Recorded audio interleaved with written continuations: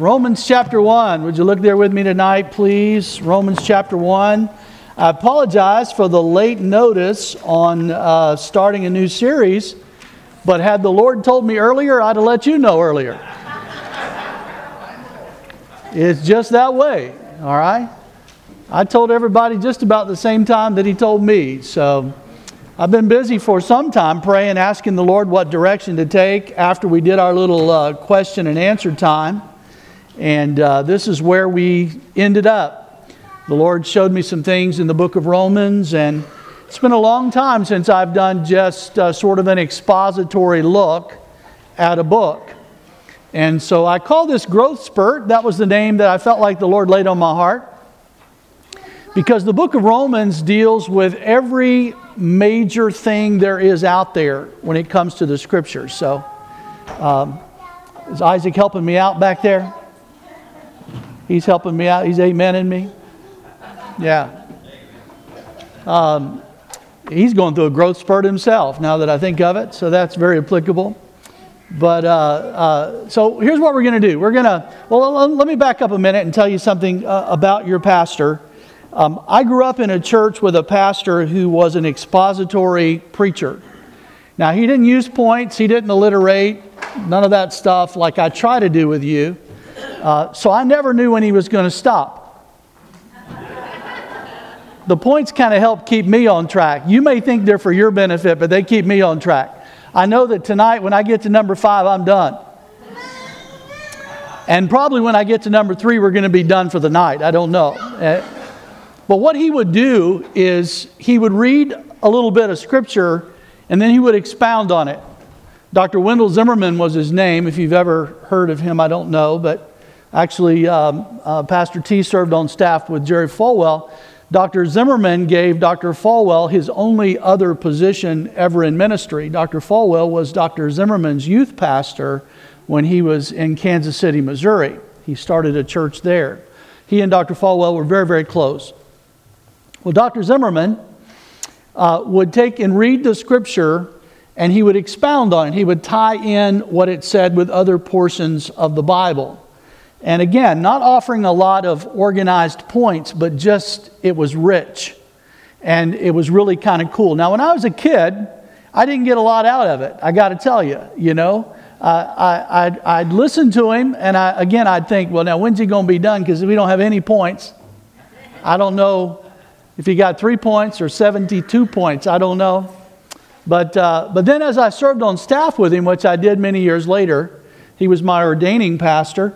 When I served on staff with him, I just really appreciated what he did. What it did indirectly in my life, and what I hope will happen in yours, is it taught me to read the Scripture slowly.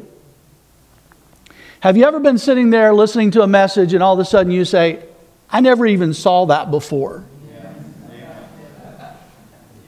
Well, that's what expository teaching does. You stop and you say, wait a minute, I never actually paid attention to that. Sometimes we're so busy reading through it, we don't actually read what it's talking about. So what we're going to do is we're going to sort of read through, we're going to stop, we're going to stutter, if you will, as we read, and we're going to talk about what Paul is talking about in this chapter. We may not make it all the way through chapter 1. I've given you a brief outline. All that really is a guide. We're going to pick apart a lot of different things as we go through here. And if you get nothing else out of it, maybe you will develop your own method of reading the Scripture through slowly in your own private devotional life, okay? At first I was going to do this in the summer, so I had kind of a theme about summer growth. And then I started realizing there's 16 chapters in the book of Romans. And there is no way I can finish this in a summer. So we're just going to kind of take our time and go through. If I feel like you're really getting bored, then I'll speed up.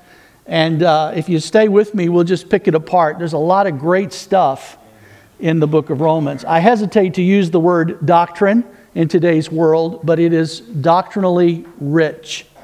And if you're looking for a good discipleship class, welcome to it. We call it Growth Spurt tonight. It's a discipleship class. That's what the book of Romans really does. And so we're going to go ahead and dive in. beginning with the first word in the book, Paul. I like this because Paul usually signed his letters right at the beginning. We always sign ours where? At the end. Has that ever bothered you? When you get a letter, where do you look usually first? For a return address, you try to find out who is it from. We kind of do things backwards today. They removed that question when they wrote letters back in the day when Paul wrote. So he would usually put his name right up front. He didn't do that when he wrote the book of Hebrews. That's what has led us to believe, perhaps with some doubt, that he wrote the book. But if you know the history behind the book and the content of the book, you will note that it's very Pauline. And by that I don't mean it was his sister who wrote it. But it's very much like Paul. And he was appealing to the Hebrews, who, by the way, did not like him. So you've got to keep that in mind, and that's probably why he didn't sign the book. But I do believe he wrote the book. But we're really not talking about the book of Hebrews, are we? We're talking about the book of Romans. So let's begin again. We're talking about the Apostle Paul. Notice what it says. Paul, a bondservant of Jesus Christ, called to be an apostle, separated to the gospel of God, which he promised before through his prophets in the Holy Scriptures. Now let's pause. Here's a good time to sort of stop and stutter, so to speak, as we go. Here's what I'm going to do. I'm going to give you 5 key words through the course of the night. Again, we may not get but just to a few of them. But the first word is the word servant. The servant. Now Paul calls himself a bondservant. Now, some of you may be familiar with that term, others of you may not be. It is entirely possible and probable that Paul is actually referring to something that we read about way back in the Old Testament. In ancient Hebrew times, you had a servant, a slave, if you will, that served their master. The master would speak to that servant, and anything that master needed done, the servant would take care of. And every now and then, the year of Jubilee, for instance, and at other time periods, depending on the circumstances, a person who had these servants would set them free. He would offer them liberty. Well, if a servant decided that he loved his master, that he loved living there and serving that person, and if this servant had by that time married someone and had children, and their whole family served that particular property owner, then they could choose to remain a servant, and it was known as a bondservant. What the Bible tells us they would do, and this is found in Exodus chapter 21 and verse number 5. But if the servant plainly says, I love my master, my wife and my children, I will not go out free, then his master shall bring him to the judges. He shall also bring him to the door or to the doorpost, and his master shall pierce his ear with an awl, and he shall serve him forever. So what the Bible's telling us is a bondservant is somebody who has been offered their freedom, but they have chosen out of love for their master to remain a servant forever. So Paul identifies himself right away as that. He says, Paul, a bondservant, somebody who was given freedom. He knows exactly what he's received. He's received freedom, but somebody who said, I'm going to serve my Lord out of love. Out of love. Now let me pause for a moment and say something to you I think is important, and let's discuss this a moment. Christianity is really the only religion, because it is faith-based and not work-based, that we could say this about, that we serve out of love. We don't serve because we think we're earning God's favor. As a matter of fact, the contrary to that, the Bible tells us that we received grace. And so it's not a matter of earning God's favor, it's a matter of having undeserved favor by God. So to be a servant of God means that we serve Him not because we have to, not because He stands over us with a whip of some kind or a big mallet and pops us whenever we don't behave. It's not that way with God. We serve Him because we love Him. We serve Him because of what He's done for us, and we know that by serving Him, we are the more blessed as a result of it. And so Paul identifies himself as this type of a bondservant. And that's the way that we really ought to live our lives as well. So he goes on, he says, called to be an apostle. An apostle. Now, an apostle, the word means sent ones. The closest thing we could come to the definition of an apostle today is the word missionary. When we think about a missionary, we think of somebody sent, one who is sent. And so the Great Commission enters our mind. What is the Great Commission again? Well, that's where, of course, God told His disciples to go into all the world and preach the gospel. So what we have here is we have a bondservant who is serving God out of love, not because he has to, but because he desires to be a servant of the Savior. And then he calls himself an apostle. And this apostle, the two qualifying factors of an apostle are they had to have been taught personally by the Lord Jesus Christ. Their information was firsthand. It didn't come from anybody else. They didn't attend a seminary where all of those guys taught them what it was that Jesus had said. They had to be taught personally by Jesus. The second qualification for an apostle is they had to have witnessed the resurrected Savior with their own eyes. Now, Paul was an apostle born out of due time, he referred to. Paul was an apostle that followed those other 12. Remember those original 12? And then, of course, Judas hung himself after the betrayal, and they replaced him with Matthias. They still had 12. So the apostle Paul was the 13th apostle. Now, I'm not going to spend tonight talking with you about what do you do with the 12 seats that are reserved for the apostles. Does Matthias get the seat or does Paul get the seat? I'm not going to get into all of that with you tonight, but I'll throw that out so that you can study it yourself for those of you that might be interested in that sort of study. I will tell you that Paul was different than all the other apostles in that the other apostles primarily ministered to Israel, and Paul was an apostle to who? The Gentiles. The Gentiles. So Paul's writings are to the Gentiles. Here we find he's writing to the saints who are at Rome. And these are not Jews, although some of them may have been in their past. They are those who came to know Christ and they're living there in Rome. And Paul has not yet been there. Scofield tells us that the date of this book is about 60 AD. So if you wanted to write that down. I like something else Scofield says about Paul and his writings in the book of Romans. He said, Paul originates nothing, but unfolds everything. That's an interesting statement. What he's saying is, these are not the doctrines of Paul. These are not the teachings of Paul. These are the teachings of Jesus Christ, and Paul unfolds them. And that's an important thing for us to remember. As I look around the room tonight, we have a lot of people who teach, a lot of people who lead in our church, and that's a good thing to remember, that you don't originate the truth, you unfold it. You share what God has said, not what you have to say. Amen? And I think that's an important point. So Paul is saying that I am an apostle. I want you to notice he said, I've been called to be an apostle. This is not a position that one takes onto themselves. This is not something he just volunteered to do.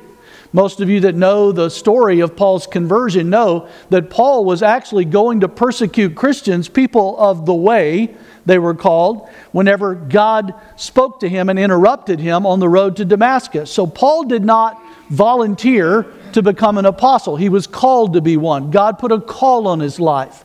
I don't know what kind of emphasis you place on that personally. I do know that the Bible talks about in the book of 1 Timothy, those who desire the office of a bishop desire a good thing. I also know that Isaiah seems to have answered a voluntary call. And I do believe that when God said to Isaiah, who shall I send and who will go for us? He said, here am I, Lord, send me. It's not like God came to Isaiah and said, Isaiah, I want you to go and do this, like he did with Moses. Are you following me? That's what he did. Moses, I'm going to send you. Moses said, not me. No, sir, not me. I can't even talk. What do you mean, me? No, I'm going to send you. I'm going to use you to do this. Isaiah was just conversing with God. God said, who will I send? Isaiah said, here I am, send me. Now, it's not wrong to volunteer to serve God. That's a great thing. But occasionally, you need to understand that God does call people.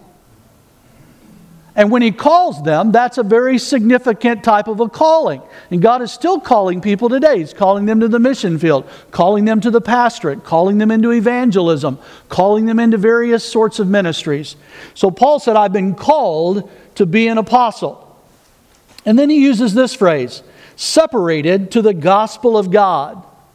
Separated to the gospel of God. The word separated is interesting. It has its meaning actually derived from a term used to describe the horizon. So think for a moment as you look out across the ocean. We're just 5 miles from there. Some of you are there right now. You've been there the last 30 minutes in your minds. But you look out across the ocean and you see that line. I love the way Job puts it, where God talks about in that text, were you there when I stretched the line upon it? Were you there when I made the horizon? And so when you look out there on the horizon, what you see is a separation. You see the separation of the ocean and the sky. Or if you're looking out in Texas, you see the back of your head, it's so flat, some people say. But not quite. But you see the horizon. Some of you get that on the way home. Oh, I got that. You see the horizon, and what the horizon does is it separates one from another. And what Paul's saying is, I have been separated to the gospel. When a person is ordained, what actually the term ordained means is to be separated. It's to be consecrated, devoted to. When a person gets ordained, what they're saying is, I have been called by the Lord, and I am now going to be separated unto the gospel. This is what I do. This is who I am. This is where I'm at. I hesitate to say this to you, but I'm going to say it. I would preach the gospel whether you paid me or not. Amen. And I have. I've worked as many as 3 jobs at one time, starting a church. I don't do this as a job. It's not a job to me. It's a calling to me.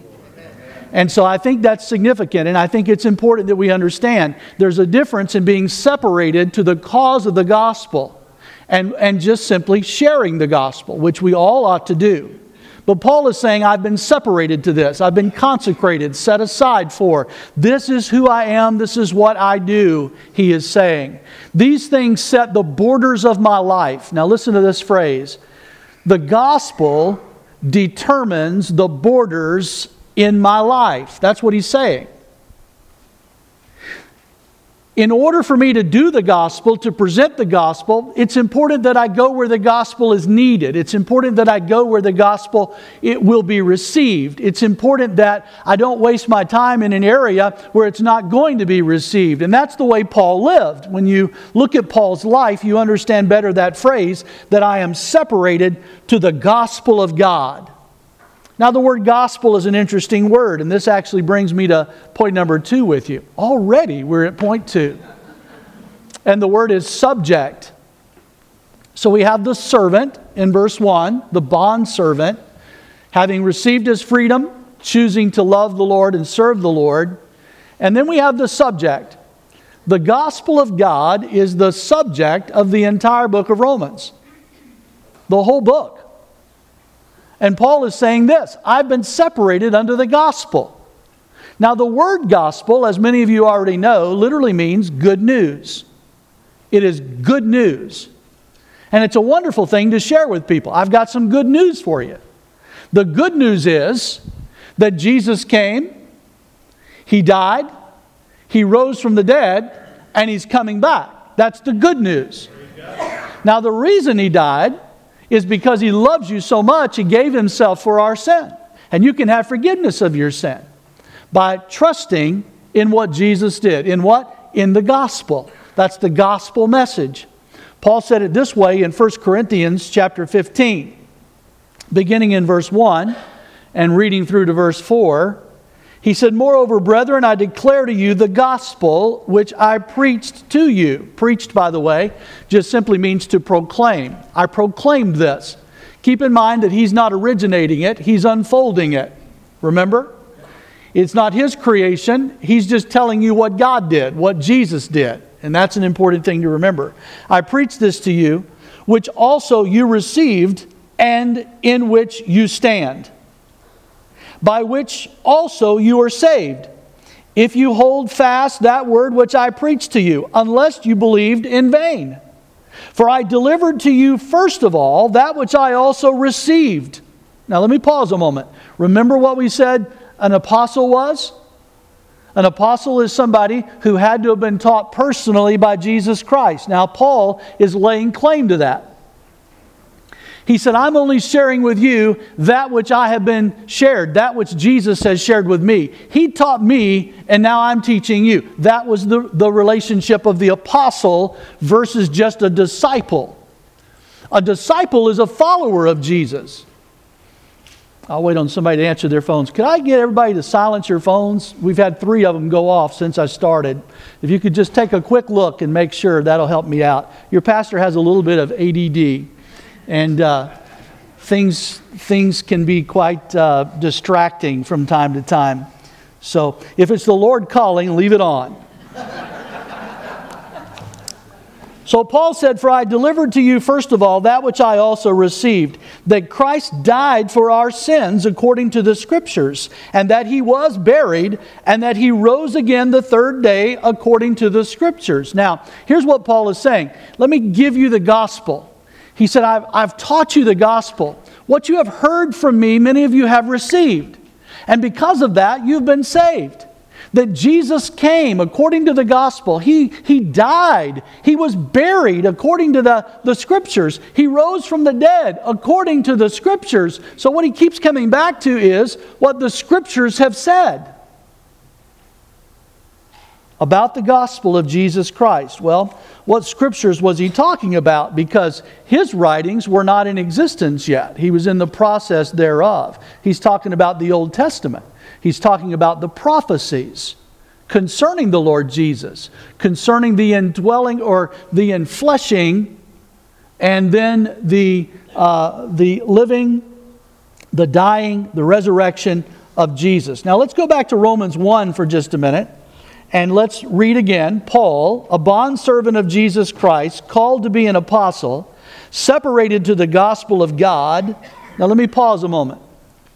By now, what expository teaching does is, as we're reading this, everything we've been talking about is flooding through our minds. That's what expository teaching does. You'll never read that word bondservant again and think of it any other way. It's going to help you understand better what he's saying. Every time he uses it in the Scripture, it will change the way that you view and look at that. So let me commend you for being here for the study. I know this is not usually, when you advertise this type of a series, a book study, people are not usually enthralled about that. Now, if you talk about certain subjects that they're interested in, they'll flock to that sometimes. But believe me, we'll talk about virtually every subject there is by the time we get through chapter 16 of Romans. There'll be very little left out, if anything at all. But then he says this. He says, Paul, a bondservant of Jesus Christ, called to be an apostle, separated to the gospel of God, which he promised before through his prophets in the Holy Scriptures. Now, what's he referring to? The Old Testament. The prophets. The law and the prophets. The law being the first 5 books of the Old Testament that Moses wrote, and the rest being lumped in with the law and the prophets. Now, the prophecies in the Old Testament for Jesus Christ, they say, and I haven't counted them personally, so forgive me if you think less of me for not going through and saying, oh, there's one, and writing it down, but there are some 400 of them. 400 references in the Old Testament to the coming of Jesus Christ and about Jesus Christ. 400 references. So here's what Paul is saying. I'm going to talk to you about the gospel of Jesus Christ, that one who you've already heard about because the Scriptures have prophesied about Him. There are some 400 prophecies about Jesus already mentioned in the Old Testament writings.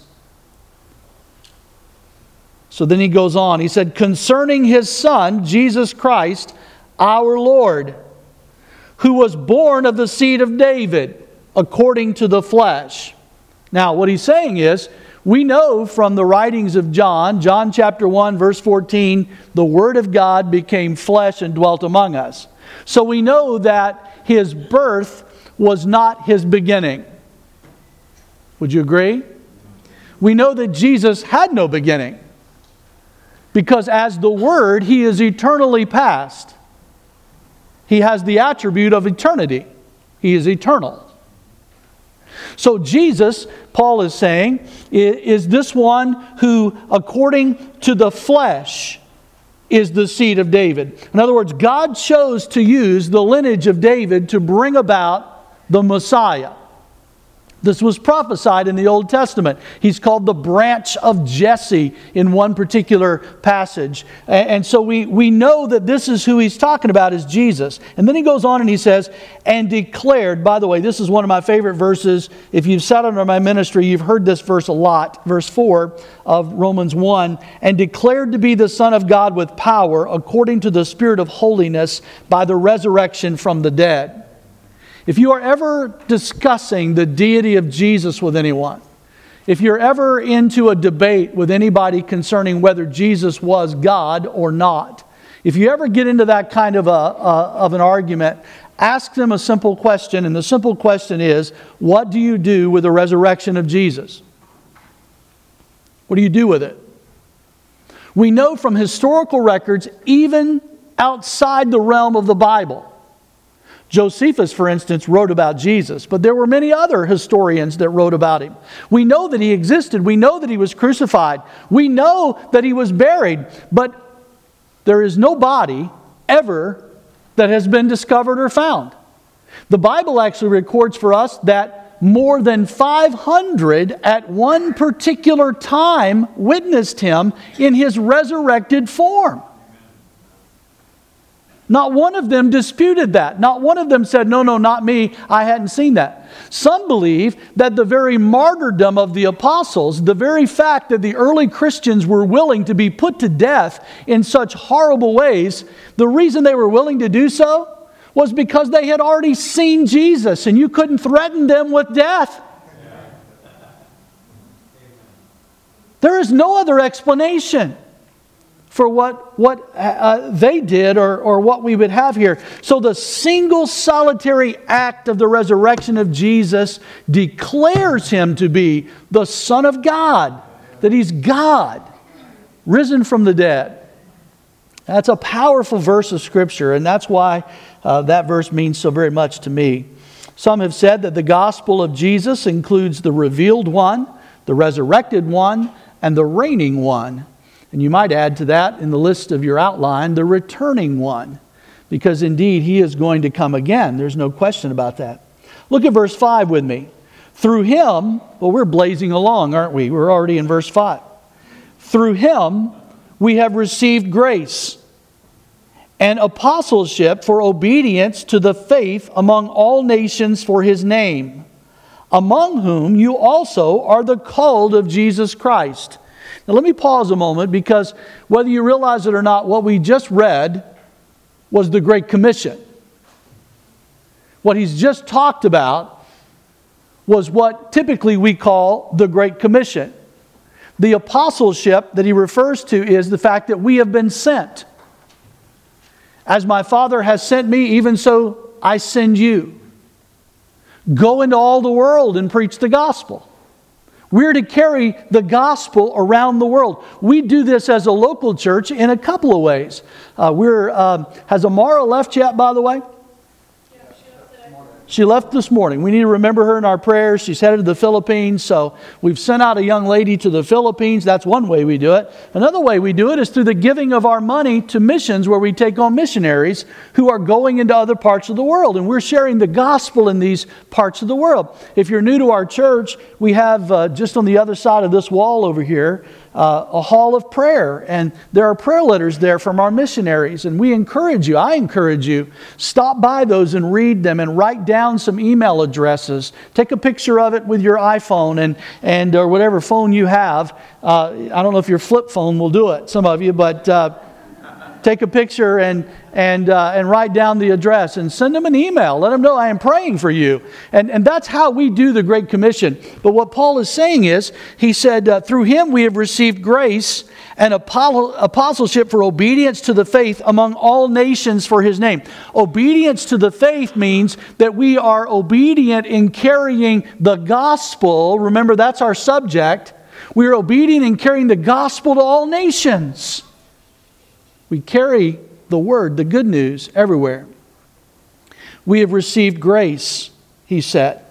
Through him, through Jesus, we have received grace. Well, what is grace? Most of us have defined that as undeserved favor, unmerited favor. That is, God favored us when there was nothing in us worthy of being favored. The grace of God. We will talk a lot about the grace of God and the gospel of God throughout this book as we study it in the book of Romans. But Ephesians chapter 2 and verse number 8, we have a very plain verse of Scripture, actually verse 8 and 9, so a couple of verses for you. The Bible reads, "For by grace you have been saved through faith." Let me pause a moment. By grace, by what? Undeserved favor. Grace through faith. That is, you had to exercise faith. Don't ignore that portion of it, because we didn't deserve what Christ did for us or the fact that He offers us salvation, but we must exercise faith. So by grace through faith, the Bible says, we've been saved. And that not of yourselves, it is the gift of God, not of works, lest anyone should boast. There is no room for boasting there's not one of us that can say, look at what I did. I trusted Christ. Why aren't you as good as I am? Well, what does that mean? You didn't deserve it. I didn't deserve it. None of us deserve it. It's only by grace that we can even call on the Lord Jesus Christ. It's undeserved favor. And then number 3 on our list, if you want to write it down, we're going to give you the main point of the saints. And that picks up in verse 7. So far we've talked about the servant and the subject of the book, and then now the saints. These are the recipients, those who received the book, His target group, if you will. And look at what He says to them in verse number 7. "To all who are in Rome, beloved of God, called to be saints." Now let me pause just a moment. It does not say, as other writings of the Apostle Paul often do, to the church at. And I find that interesting. Perhaps because it is not organized yet. Maybe they're spread all out, and he's just writing. It's more of a broad scope he's writing to them. It's okay if you refer to them as the church. I don't think that's a problem as far as understanding that God's people make up the church. But apparently they're not organized to that point. And so he's writing to the saints who are at Rome. And that's an interesting phrase. I would doubt that many of us would go out to our coworkers and introduce yourself as, "Hi, my name is, I'm a saint." Most of us would probably not do that. And yet the Bible calls us, once we've been saved, we're saints. Now, years ago, there was a famous Southern gospel song that talked about, "I'm just a sinner, saved by grace." And we're all just sinners. You hear that a lot. We're all just sinners, saved by grace. Well, I want to share something with you. Not one time in the Scripture, after you have been saved, are you referred to as a sinner. Not one. And I believe this. I think what we tag ourselves at is how we try to live. What we tag ourselves as is how we try to live up to. If we just tell everybody we're just a sinner saved by grace, it gives us a license to go do anything we want to do. So we live that way. But if you're a saint who used to be a sinner, a saint who sometimes sins, versus a sinner who is sometimes saintly, amen? It all has to do with how you present yourself and what you're trying to live up to. And so I find it interesting that the word is used. The Greek word is the word hagios.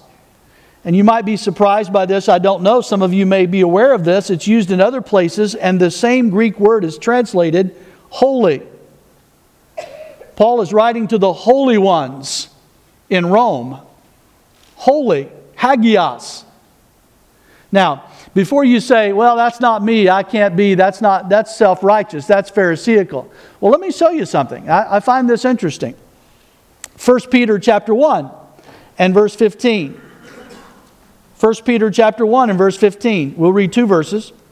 "But as He who called you is holy, you also be holy in all your conduct, because it is written, be holy, for I am holy.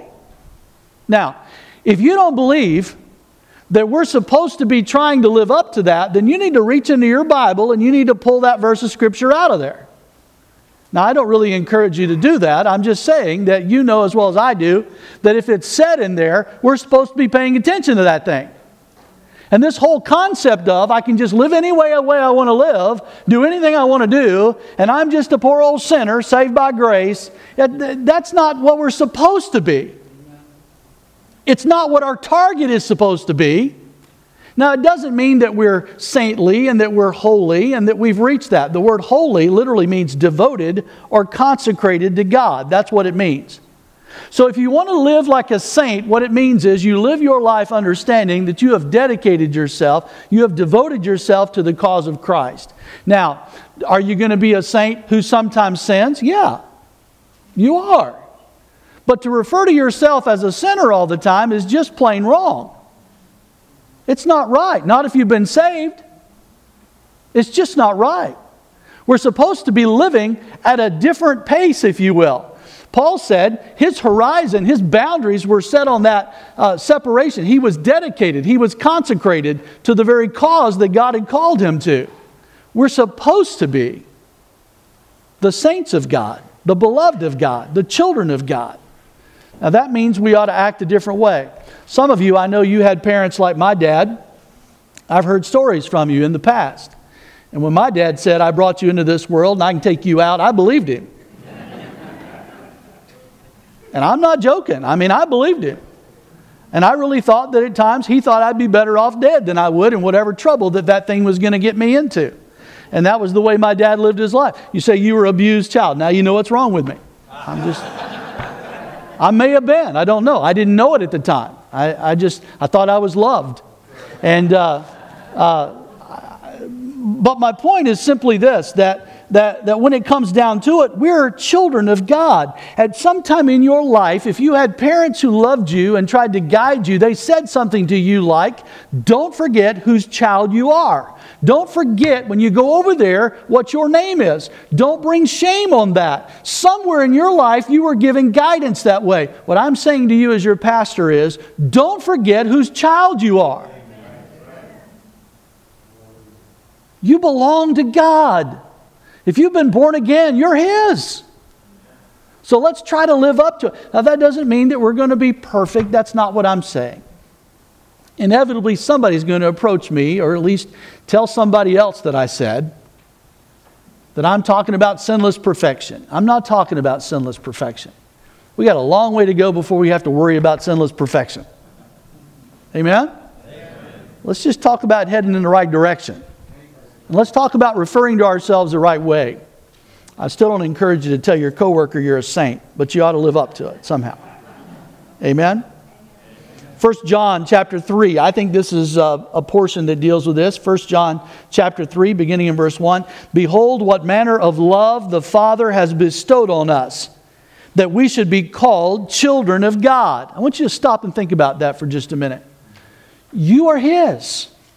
You are His child. He will never disown you. He's never been ashamed of you. Not one day in your life has He ever been ashamed to call you His. Not one single time has the accuser of the brethren ever come before God and pointed a finger at us and caused God to look away and say, I'm sorry, that one belongs to me. I'm sorry that's the case. Not one time has that ever happened. On the contrary, He defends us. On the contrary, we have an advocate with His Son. Every time the devil accuses us, Jesus steps up and says, wait a minute, I paid for that one. Get off of them. I paid for that one. Don't be bothering them. Don't be talking about my child. Don't be doing that with me. You're a child of God. That to me is just incredible. It's remarkable. Behold, what manner of love He has bestowed on us, that we should be called the children of God. Therefore the world does not know us, because it did not know Him. Now, immediately we need to understand what's being said. If you're going to live like a child of God, it doesn't mean you're going to be real popular in the world you live in. Jesus wasn't. And if they treated him a certain way, why should they treat his children any differently? Amen? Beloved, now we are the children of God, and it has not yet been revealed what we shall be. But we know that when He is revealed, we shall be like Him, for we shall see Him as He is. Somebody put it this way, that I'm not what I used to be, but I'm not what I'm yet going to be. And God's working on us. Indeed He is. Called to be saints. Paul said this about this group of saints. He said in verse 7 again, to all who are at Rome, beloved of God, called to be saints, grace to you and peace from God our Father and the Lord Jesus Christ. Now this is just a greeting of His to them. I want you to have God's favor poured out on you, he said. That's what he's saying. I want God's peace in your life. Now those are two wonderful things. I didn't really plan to stop and park on those two things with you, but let me talk about them for just a minute. God's favor and God's peace. What would your day be like if every single day of your life when you got up, you had God's favor poured on you and God's peace poured on you? I'd say that'd be a pretty terrific day, wouldn't you? Huh? And it doesn't mean that you can't have that. I know the world tends to rob us or try to rob us of those things. But here's what Paul is saying. Grace to you and peace from God our Father and the Lord Jesus Christ. And then he says in verse number 8, first, I thank my God through Jesus Christ for you all. I thank God for you. Now, most of these people he did not know. Some theologians believe that some of them he did know, that some of them were actually some of his converts from other missionary journeys. But Paul had not yet made it to Rome. So a lot of them that he was writing to, he had not yet met, but he had heard about them. I'm not sure what that was, but he had heard about them. And so verse number 8, first, I thank my God through Jesus Christ for you all, that your faith is spoken of throughout the whole world. Now let's pause there for a moment. That your faith is spoken of throughout the whole world. What does that mean to you? Do you realize that when you do things for missionaries, like you do, by the way, ladies, we don't always report this, but your offerings to these missionary wives that you do, they speak about those in a lot of places. They tell people about what you've done. And of late, they have been just shy of about $800 every time you have given that offering. It's been 750 something, 780 something. You ladies are incredible. I mean, just incredible. And what you do not realize is, while the money is awesome for that woman who often does without, so that they can get from place to place, what you don't realize is the thing that does the most to them are the hugs and kind words that you share with them. Because they don't often get that. Of all the places they go to, they're expected to be there on time. The kids are expected to behave. The last group we had that was with us, a young couple, we were sitting at dinner and they kept apologizing for their children behaving kind of wildly. I knew they had been with the deacon's kids is why they were behaving. I knew that. And so I realized what was happening and I just said to the mom, I said, please, let them just be kids. I'm cool with that. It's no problem for me at all. And I happen to know there are pastors that really have a problem with that. They feel like, hey, you got to keep those kids in line. Those kids have been kept in line so much, traveling all over the country. They don't know what's home, what's not home. They've been meeting new kids every week, everywhere they go, 3 and 4 times a week. Mission conference here, mission conference there. Been told to be quiet and sit down, do all kinds of stuff. Let them just be kids, man. Amen. And my point to you is this. As you love on those missionaries and as you give to them and they go out into other parts of the world, they speak of your faith, of your love, of your kindness. And word begins to get out. And it's an amazing thing. And so here the Bible says, we've heard about you. I hear about you. You're spoken of throughout the whole world. Literally, your faith is spoken of throughout the whole world. Your faith. Your faith, your faith. Let me pause a moment, and please don't answer this out loud, but think about it. If you could name one thing that East Point was known for throughout the whole world, what would it be? Would it be love? Would it be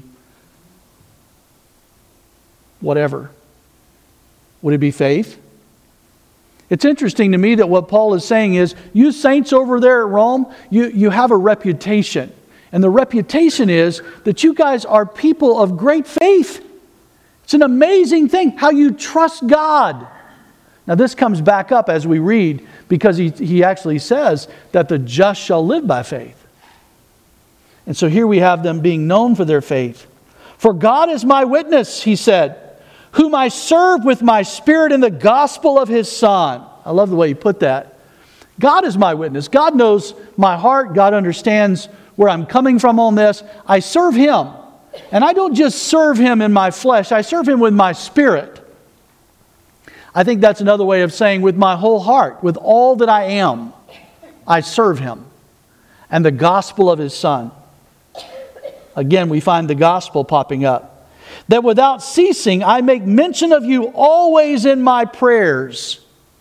Now, we could pause for a moment here and talk about this. What he's saying is, hey, saints. He calls them holy.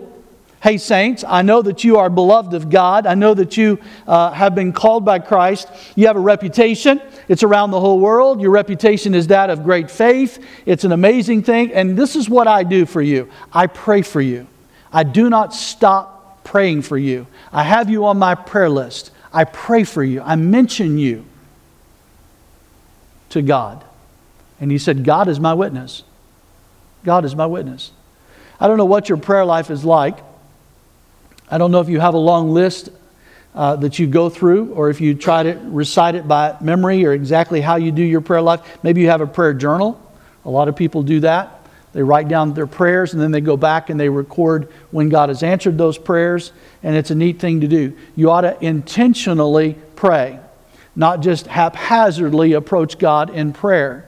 I find it interesting that those who do not believe the truth, the gospel of Jesus Christ, have a more active prayer life. I think about the Muslims who pray 5 times a day. Is it 5 times a day? Is that right? 5 times a day. And you say, well, I pray 3 times. Lord, bless this food. Lord, bless this food. Lord, bless this food. Amen. And if you're eating some junk food, Lord, please change the molecular structure of this crystal hamburger. Some of you probably prayed that prayer. I'm thankful for you. Remarkable testimony. Remarkable people. I pray for you. Verse number 11. For I long to see you, that I may impart to you some spiritual gift, so that you may be established. I long to see you. What he's saying is, some of you I've met before, but many of you I've never met. I long to lay eyes on you. I've heard about you. Now I want to see you. I want to be in your presence. I want to get to know you. And then he said, so that I can impart some spiritual gift to you, so that you will be established.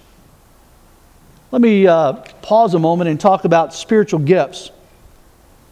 That is not number 4, but you can write in the word stability. That is number 4. The stability. We get that from the word established. Paul said, I want you established. When I started this sermon tonight, this series with you, I mentioned to you that this is a great discipleship class, and that's what this is. Discipleship helps bring about stability in our life. It grounds us. It establishes us. And no matter how many years you have walked with the Lord, there is always room for us to grow. There's always areas of our life that we can increase in knowledge concerning His Word. You will never plunge into the deepest parts of the Word. You can get deeper as you go, but there'll always be pieces of it that you've not understood and you need to pick up on. This is one of the reasons why I believe that I don't care who we are, whether you're the pastor or whether you're a volunteer working somewhere, we ought to put ourselves under the teaching of the Word of God regularly. Because none of us can say, we know it all. Not one of us can say that. And if you do say it, that's a mistake indeed. So the stability. And I got to tell you, I didn't have time in my personal study to look deeper, but I want to, by what Paul meant when he said that I may impart to you some spiritual gift.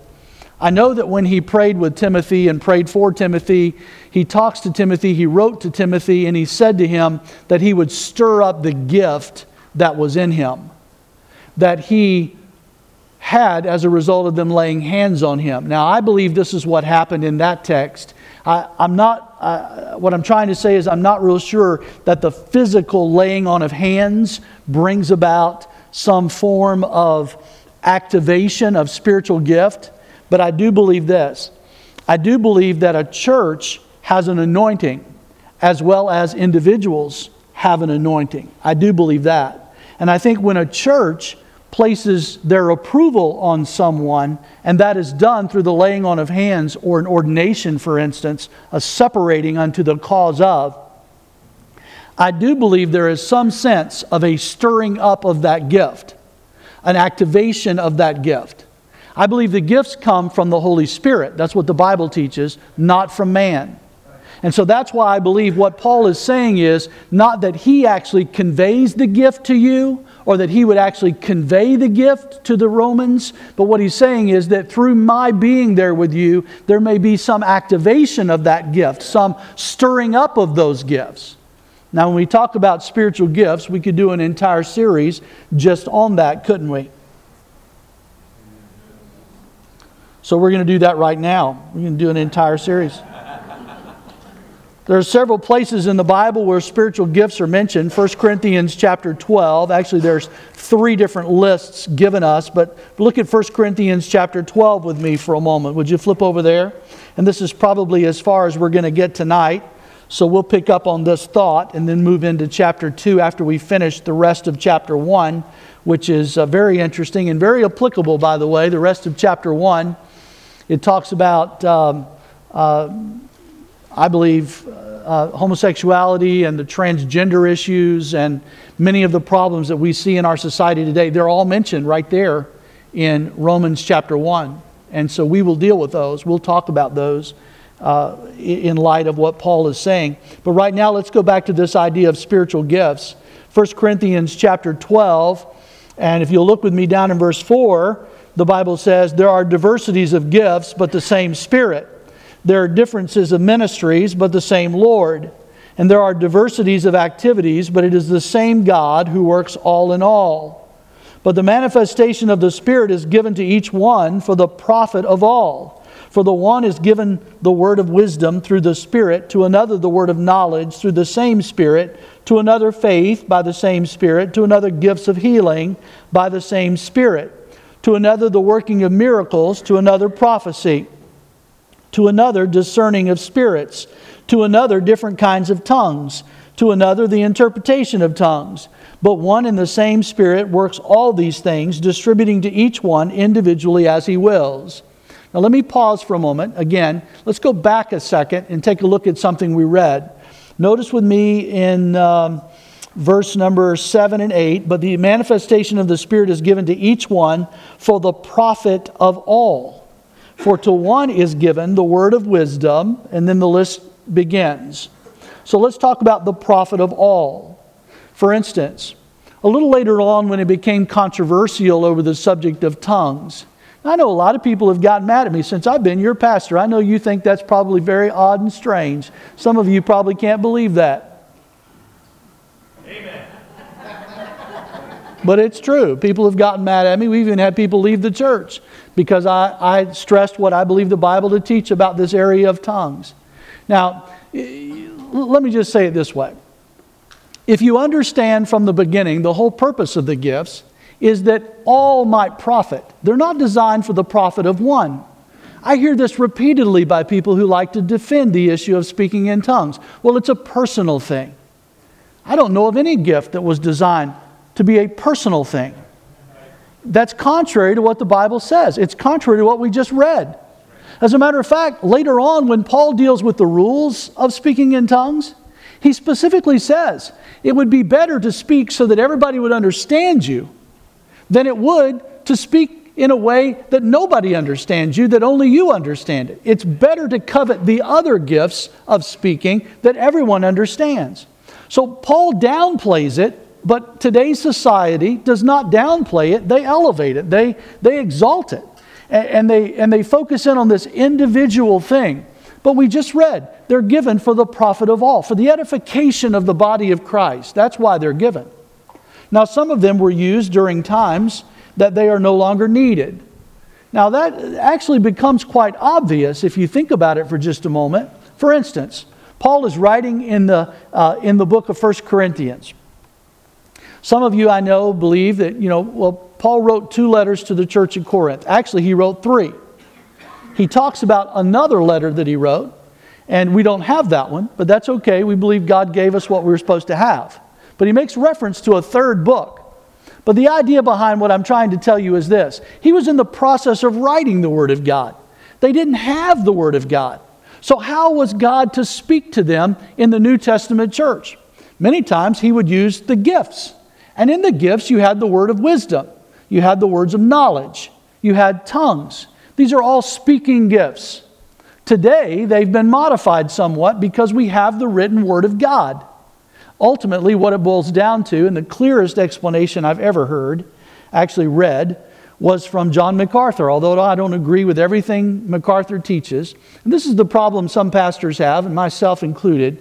Anytime I quote somebody, I just want you to understand, there's probably a great deal of what that person believes that I don't necessarily agree with. So don't take what I'm about to say as a rubber stamp of approval on everything every preacher says that I ever quote, because that would be a great mistake. So here's what we understand though. In his little book called Spiritual Gifts, MacArthur talks about the issue of if a person stands and speaks in an unknown tongue, and what they say is already in the Word of God, there is no need for it. If what they say is not already in the Word of God, you must reject it because the Bible says there is no new revelation. Now, I don't know how you can get any plainer than that. That's pretty clear. When I read that, man, I thought, wow, that's so clear. I don't know how anybody can really struggle with that. And still today, people do struggle with that. And so I say to you that things are a little bit different. Word of knowledge today, word of wisdom today. It's not a matter of God said something to me and so I know your back hurts. And I know you have this headache. And I know you have this problem. And that's not what that is. What it amounts to is God has given some people an ability to tie together things from the Scriptures. Wisdom would be considered counsel.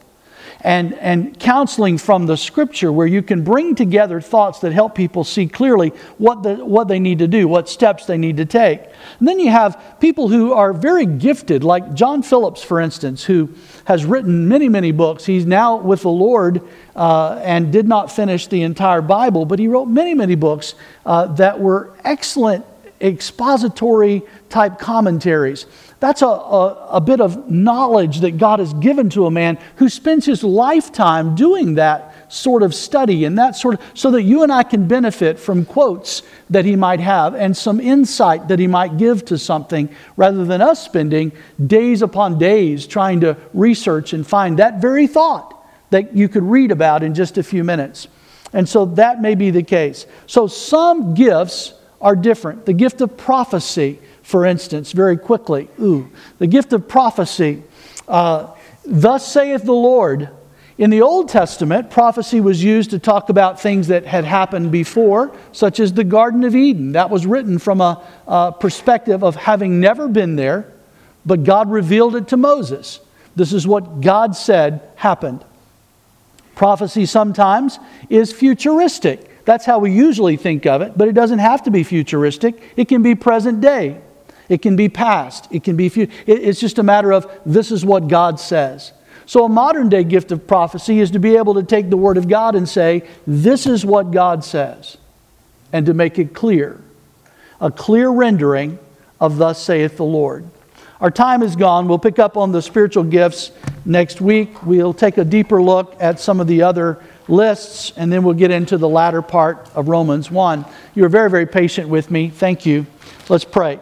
Father, we love you. We thank you for the opportunity you've given us to gather tonight. Lord, I pray your blessings on each one as they go their way this evening, Lord. I do pray for your favor and your peace to be poured out on each family, each individual tonight. God, we thank you for your word. Help us, Lord, to go home and read and study and look at your word and glean from it the things, the truths, Lord, you'd have for us. In Jesus' name we pray. Amen.